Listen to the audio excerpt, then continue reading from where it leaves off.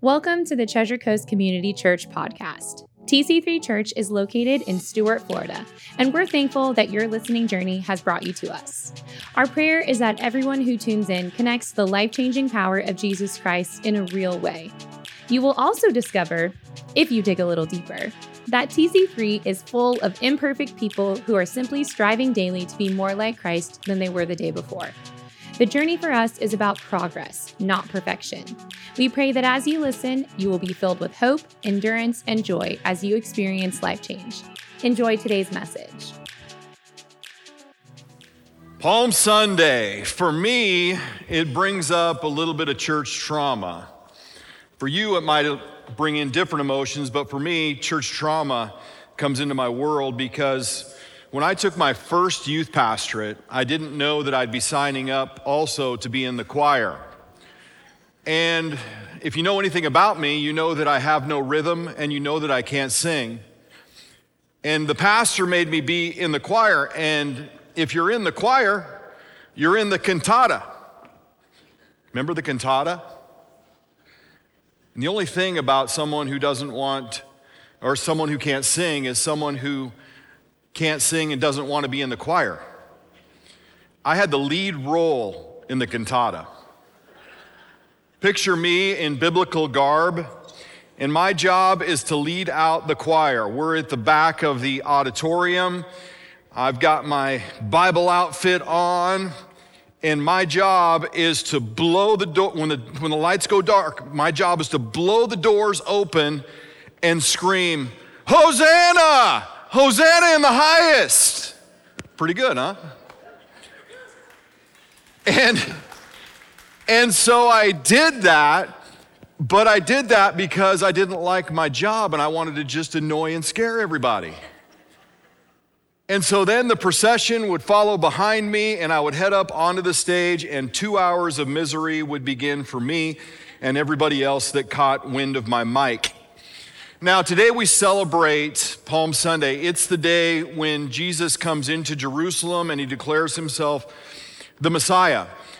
When you hear the story about Jesus coming into Jerusalem, it has to take you to a place of understanding that God is the God of all details.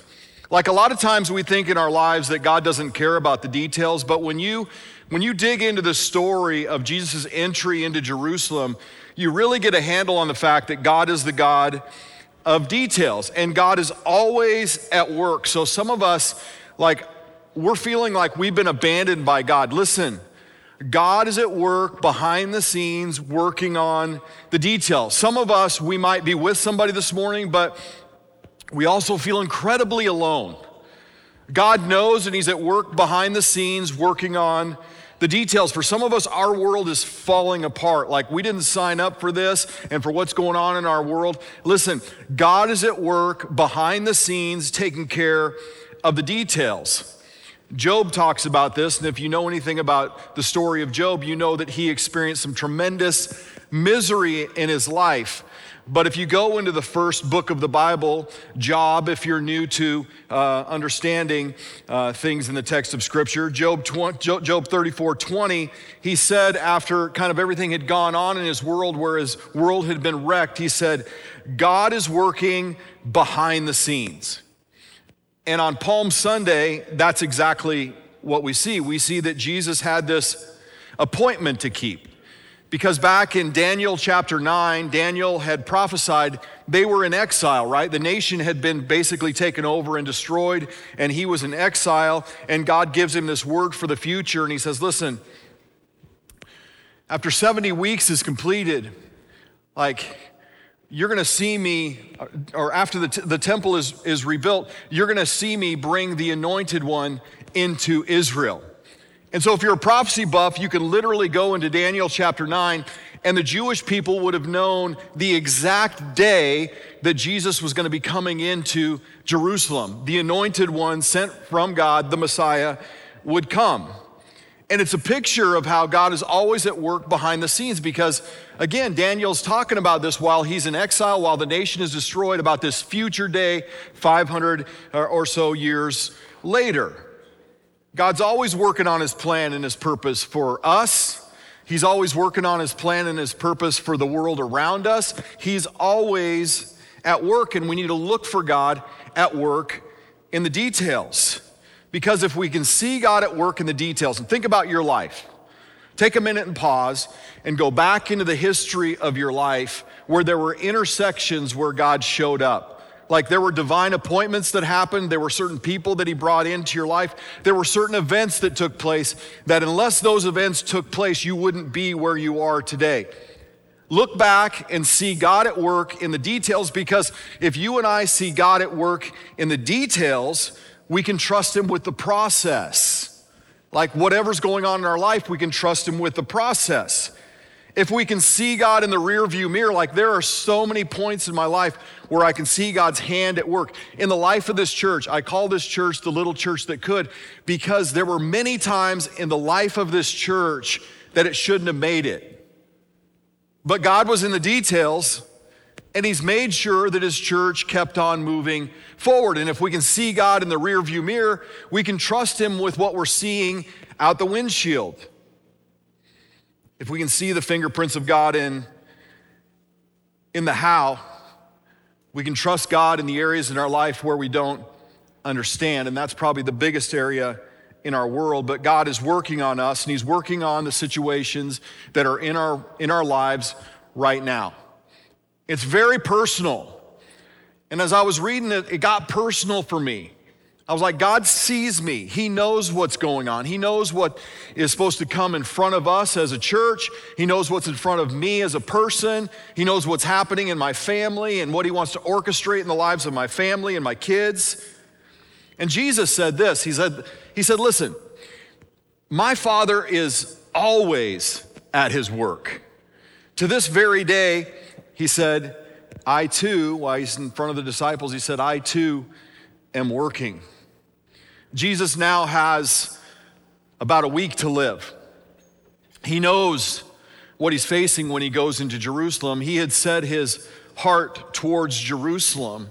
Everything that he did after that point, right? He knew where he was going and what he was going to be called to do and what we would have to accomplish. He's fully aware that his time on earth is running out. And Palm Sunday is when Jesus enters into Jerusalem to offer himself up. They don't take him. He offers himself up as a sacrifice for the sins of the world. He enters Jerusalem knowing that he'll be falsely accused. He knows that he'll be tried and convicted. He knows that he'll be mocked, beaten. Eventually, he'll have to carry his own cross down the Via Dolorosa up to Calvary Mount, where he knows he'll be nailed to a cross. He knows that he'll be put to death up on that hill. He knows what he's getting ready to face. Now you look in the backstory, talking about God being the God of details. You go back about 800 years. God's speaking to the prophet Isaiah. Before Christ is even born, he says, listen, there's going to be a time where the world gets really, really dark.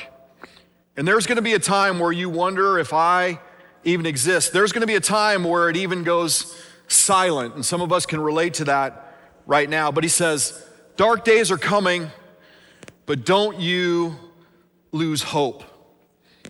And then he gives us that incredible Christmas prophecy that we talk about in December, where he says, for to us a child is born, to us a son is given.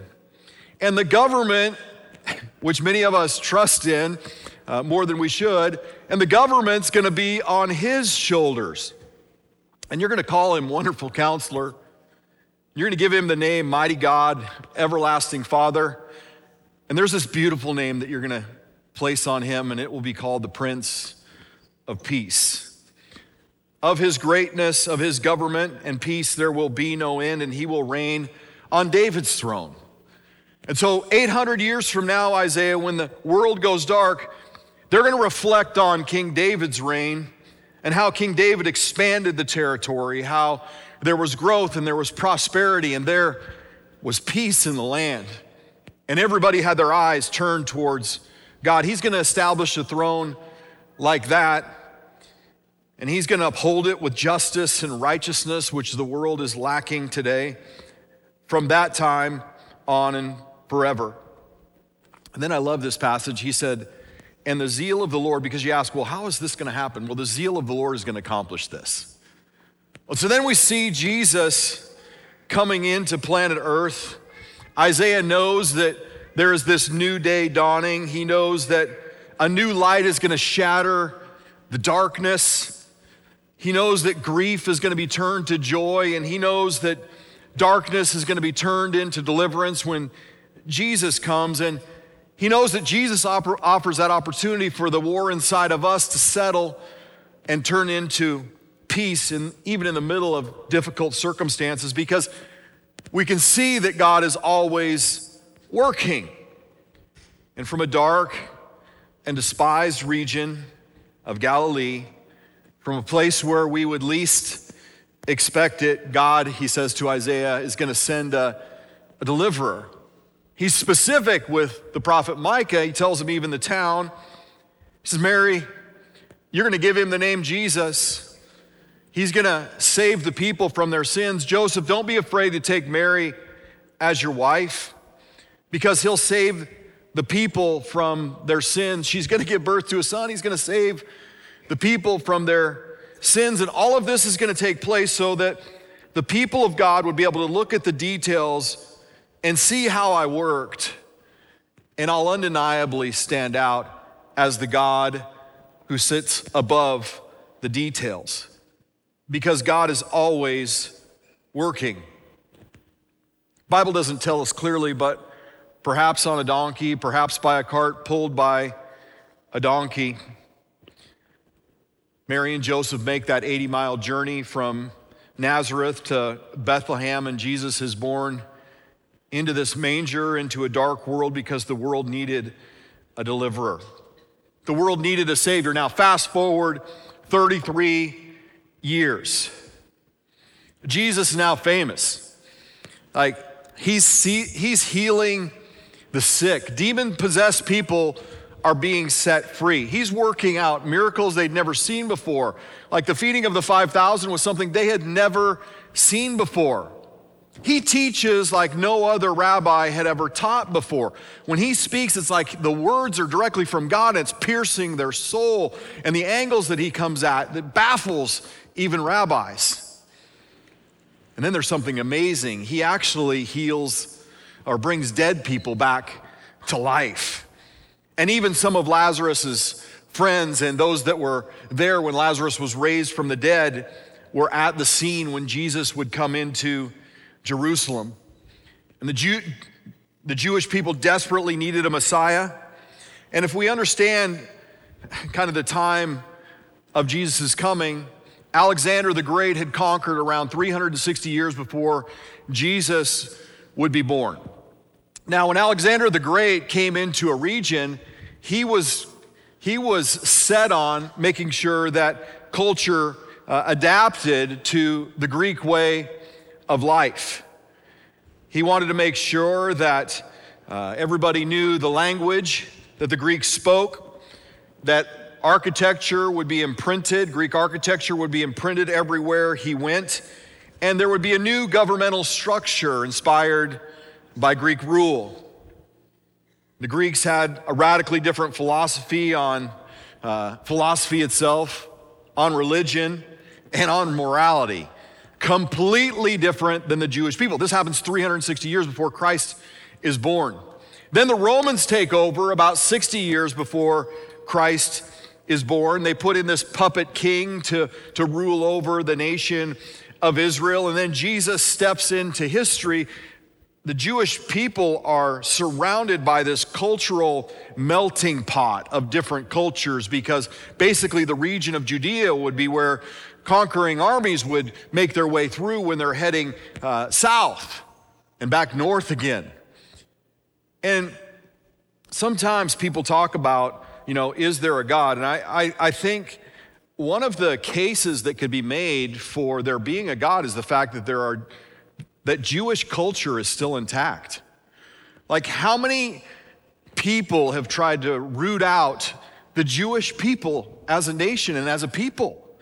But yet, because God has placed his promise on them, they're still here.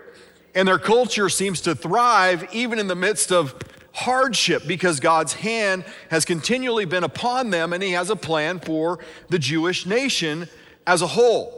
It's amazing that they were still intact after 360 years of Greek influence, but God is always at work in the details.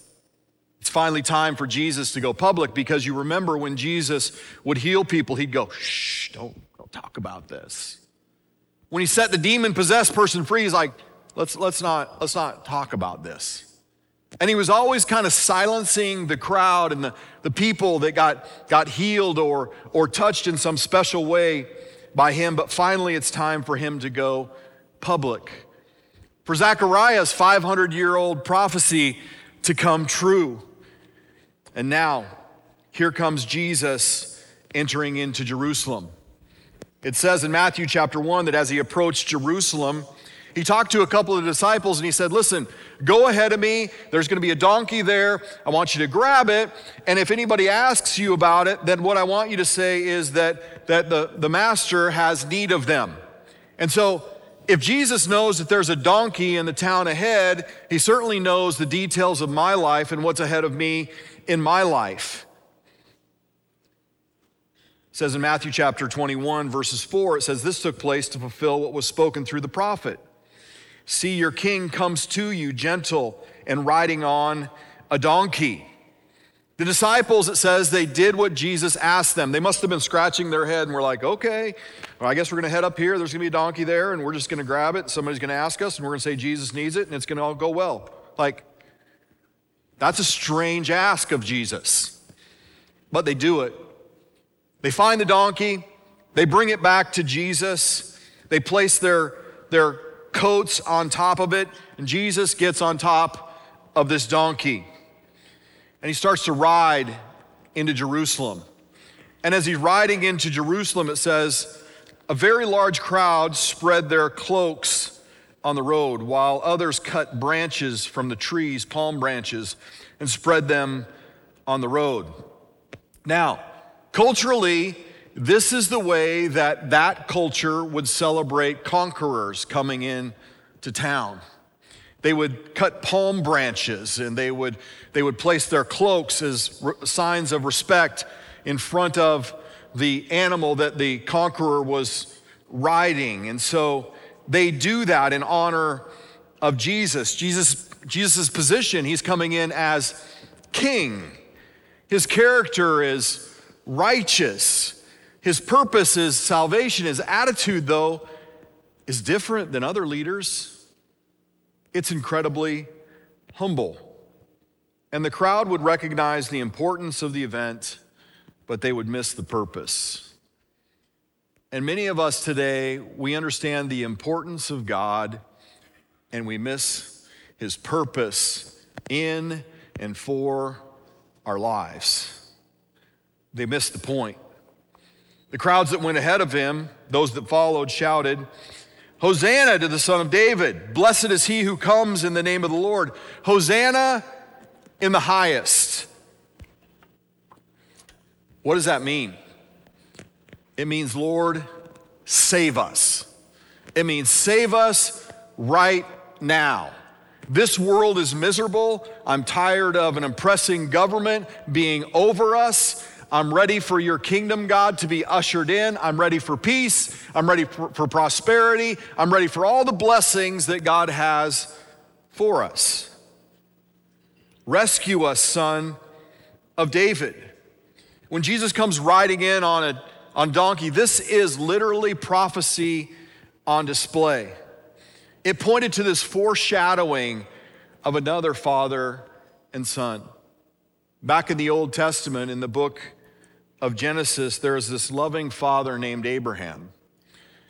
And he puts his son Isaac on this donkey with the intent on, in Genesis chapter 22 is a really confusing passage of scripture if you're just reading the Bible for the first time, with the intent on honoring God's request to sacrifice him up on a mountain. And you ask, well, why would God call him to do this? What we should ask is, what can we learn from this? Because this is a foreshadowing. It's a picture of what would come in the future, because in both accounts, in the account of Jesus and the account of Isaac, we see God at work in the details. With Isaac and Jesus, they're both long-awaited, beloved sons. Both of them are specifically called beloved sons. Both of them came into the world in a miraculous way. Isaac comes to a family that was well beyond childbearing years. Jesus was born supernaturally. Isaac and Jesus, interestingly enough, both carry wood on their backs to the place where they would be sacrificed. Isaac carries up the wood, Jesus carries his cross. In both stories, the father leads the son towards their mountain where they would be put to death, and the son obeys. In both situations, though, in Isaac's case specifically, God provides a substitute sacrifice. Instead of Abraham sacrificing Isaac, God provides a ram, it talks about in the text of Scripture. Jesus going to Calvary, right? He is the substitute for our sins so that we don't have to pay the price for our sins and experience the wrath of God. When Jesus comes in riding on this donkey, it is prophecy on display. It pointed to Zechariah's well-known prophecy that one day God was going to send the deliverer. And when he came into Jerusalem, he'd be riding on a donkey. It says it in Zechariah chapter 9, verse number 9. And if you were a Jewish person, whether you were trained in the synagogue or not, you knew about this prophecy where it says, "See, your king comes to you, righteous and victorious, lowly and riding on a donkey." The long-awaited prophetic promise was fulfilled in Jesus coming in, riding in on a donkey. And then Zechariah talks about it. When it happens, he's going to remove the chariots from Israel and the war horses from Jerusalem. And your king is going to bring in peace to the nations. And his realm's going to stretch to the ends of the earth. And God is saying, listen, I made this promise to you, and I'm going to keep my word. I'm going to set prisoners free. I love what he says, "Return to your fortress, you prisoners of hope." And the Jewish people were, and I believe still are, prisoners of hope. Such a beautiful phrase. And God is saying, I'm going to restore you, and I'm going to give you twice as much. And that's why the crowds shouted. They shouted, "Hosanna, Hosanna in the highest," because this is Independence Day for them. This is, in their minds, the liberation day they'd been waiting for, because Jesus was in the line of David, and in their minds, he was going to set up a kingdom just like David's, and he was going to usher in peace and prosperity. Because God is always working, Jesus rides into the city on a donkey to make salvific or saving history. And when Jesus enters into Jerusalem, it says in the text of Scripture, the whole city was stirred. This word "stirred" means seismic. Like the whole city was shaking as Jesus came in to the city, and they asked this question: who is this? So I ask you, who is Jesus? Some of them said Jesus is a prophet. He's from Nazareth in the Galilee. The religious leaders of the day thought, well, Jesus is just a threat to our authority and our leadership of our own lives and the leadership leverage that we have over everybody else's lives. And while the people are deciding who Jesus is, he stops and he starts crying. Like his whole body starts shaking. He's weeping because he knows that in less than a week, this same crowd that was saying, "Hosanna, Hosanna in the highest, blessed is he who comes in the name of the Lord," would be the same crowd that would shout, "Crucify him." He knows the pain of what's coming next, because when we reject Jesus, it's always painful for us and those who are around us. But God is still working behind the scenes, even when our decisions aren't good. And Jesus is providing them this opportunity. He comes riding in on this donkey, because when he comes riding in on a donkey, he's riding in to kind of send this message that God was sending his son in peace. He wasn't on a war horse, he's riding in on a donkey. In the past, meeting with God meant certain death. Like you get in the Old Testament, when they met with God, it meant death. But God sends Jesus in on a donkey, and it's a picture of humility.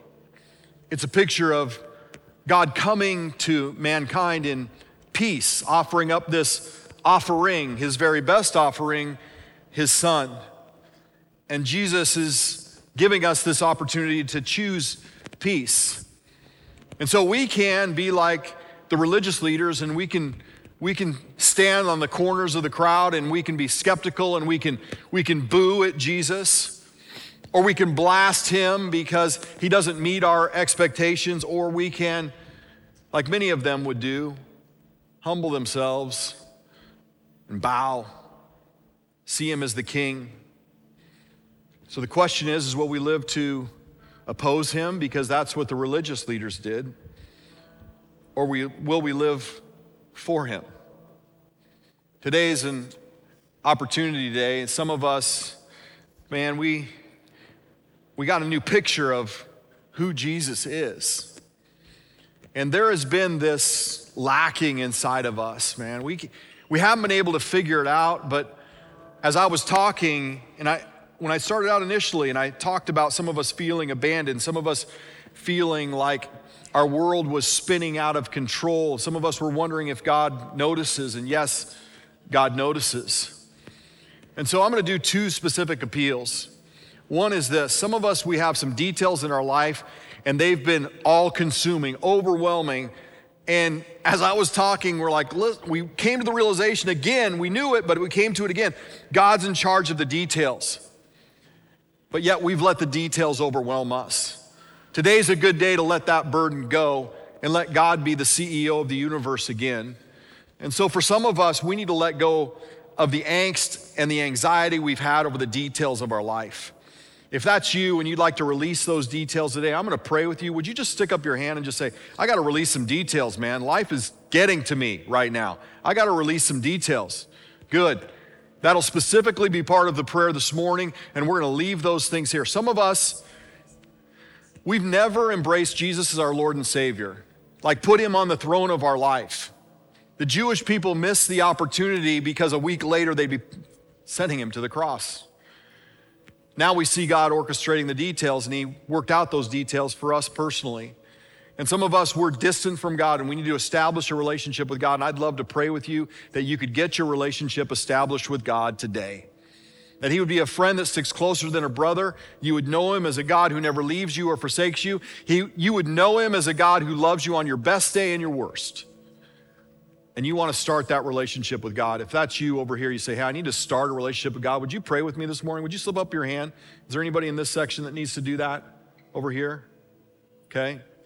What about this section? You'd say, hey, I need to establish a relationship with God. Good. Hands going up. This section, hands going up. Good. This section over here, you'd say, I need to establish a relationship with God this morning. Anybody here in this section? About this section over here. Okay, over here. Okay. Let's pray this prayer together. Dear Jesus, please come. Take control of my life from this day forward. I choose you over the world. Forgive me of my sins and heal my life.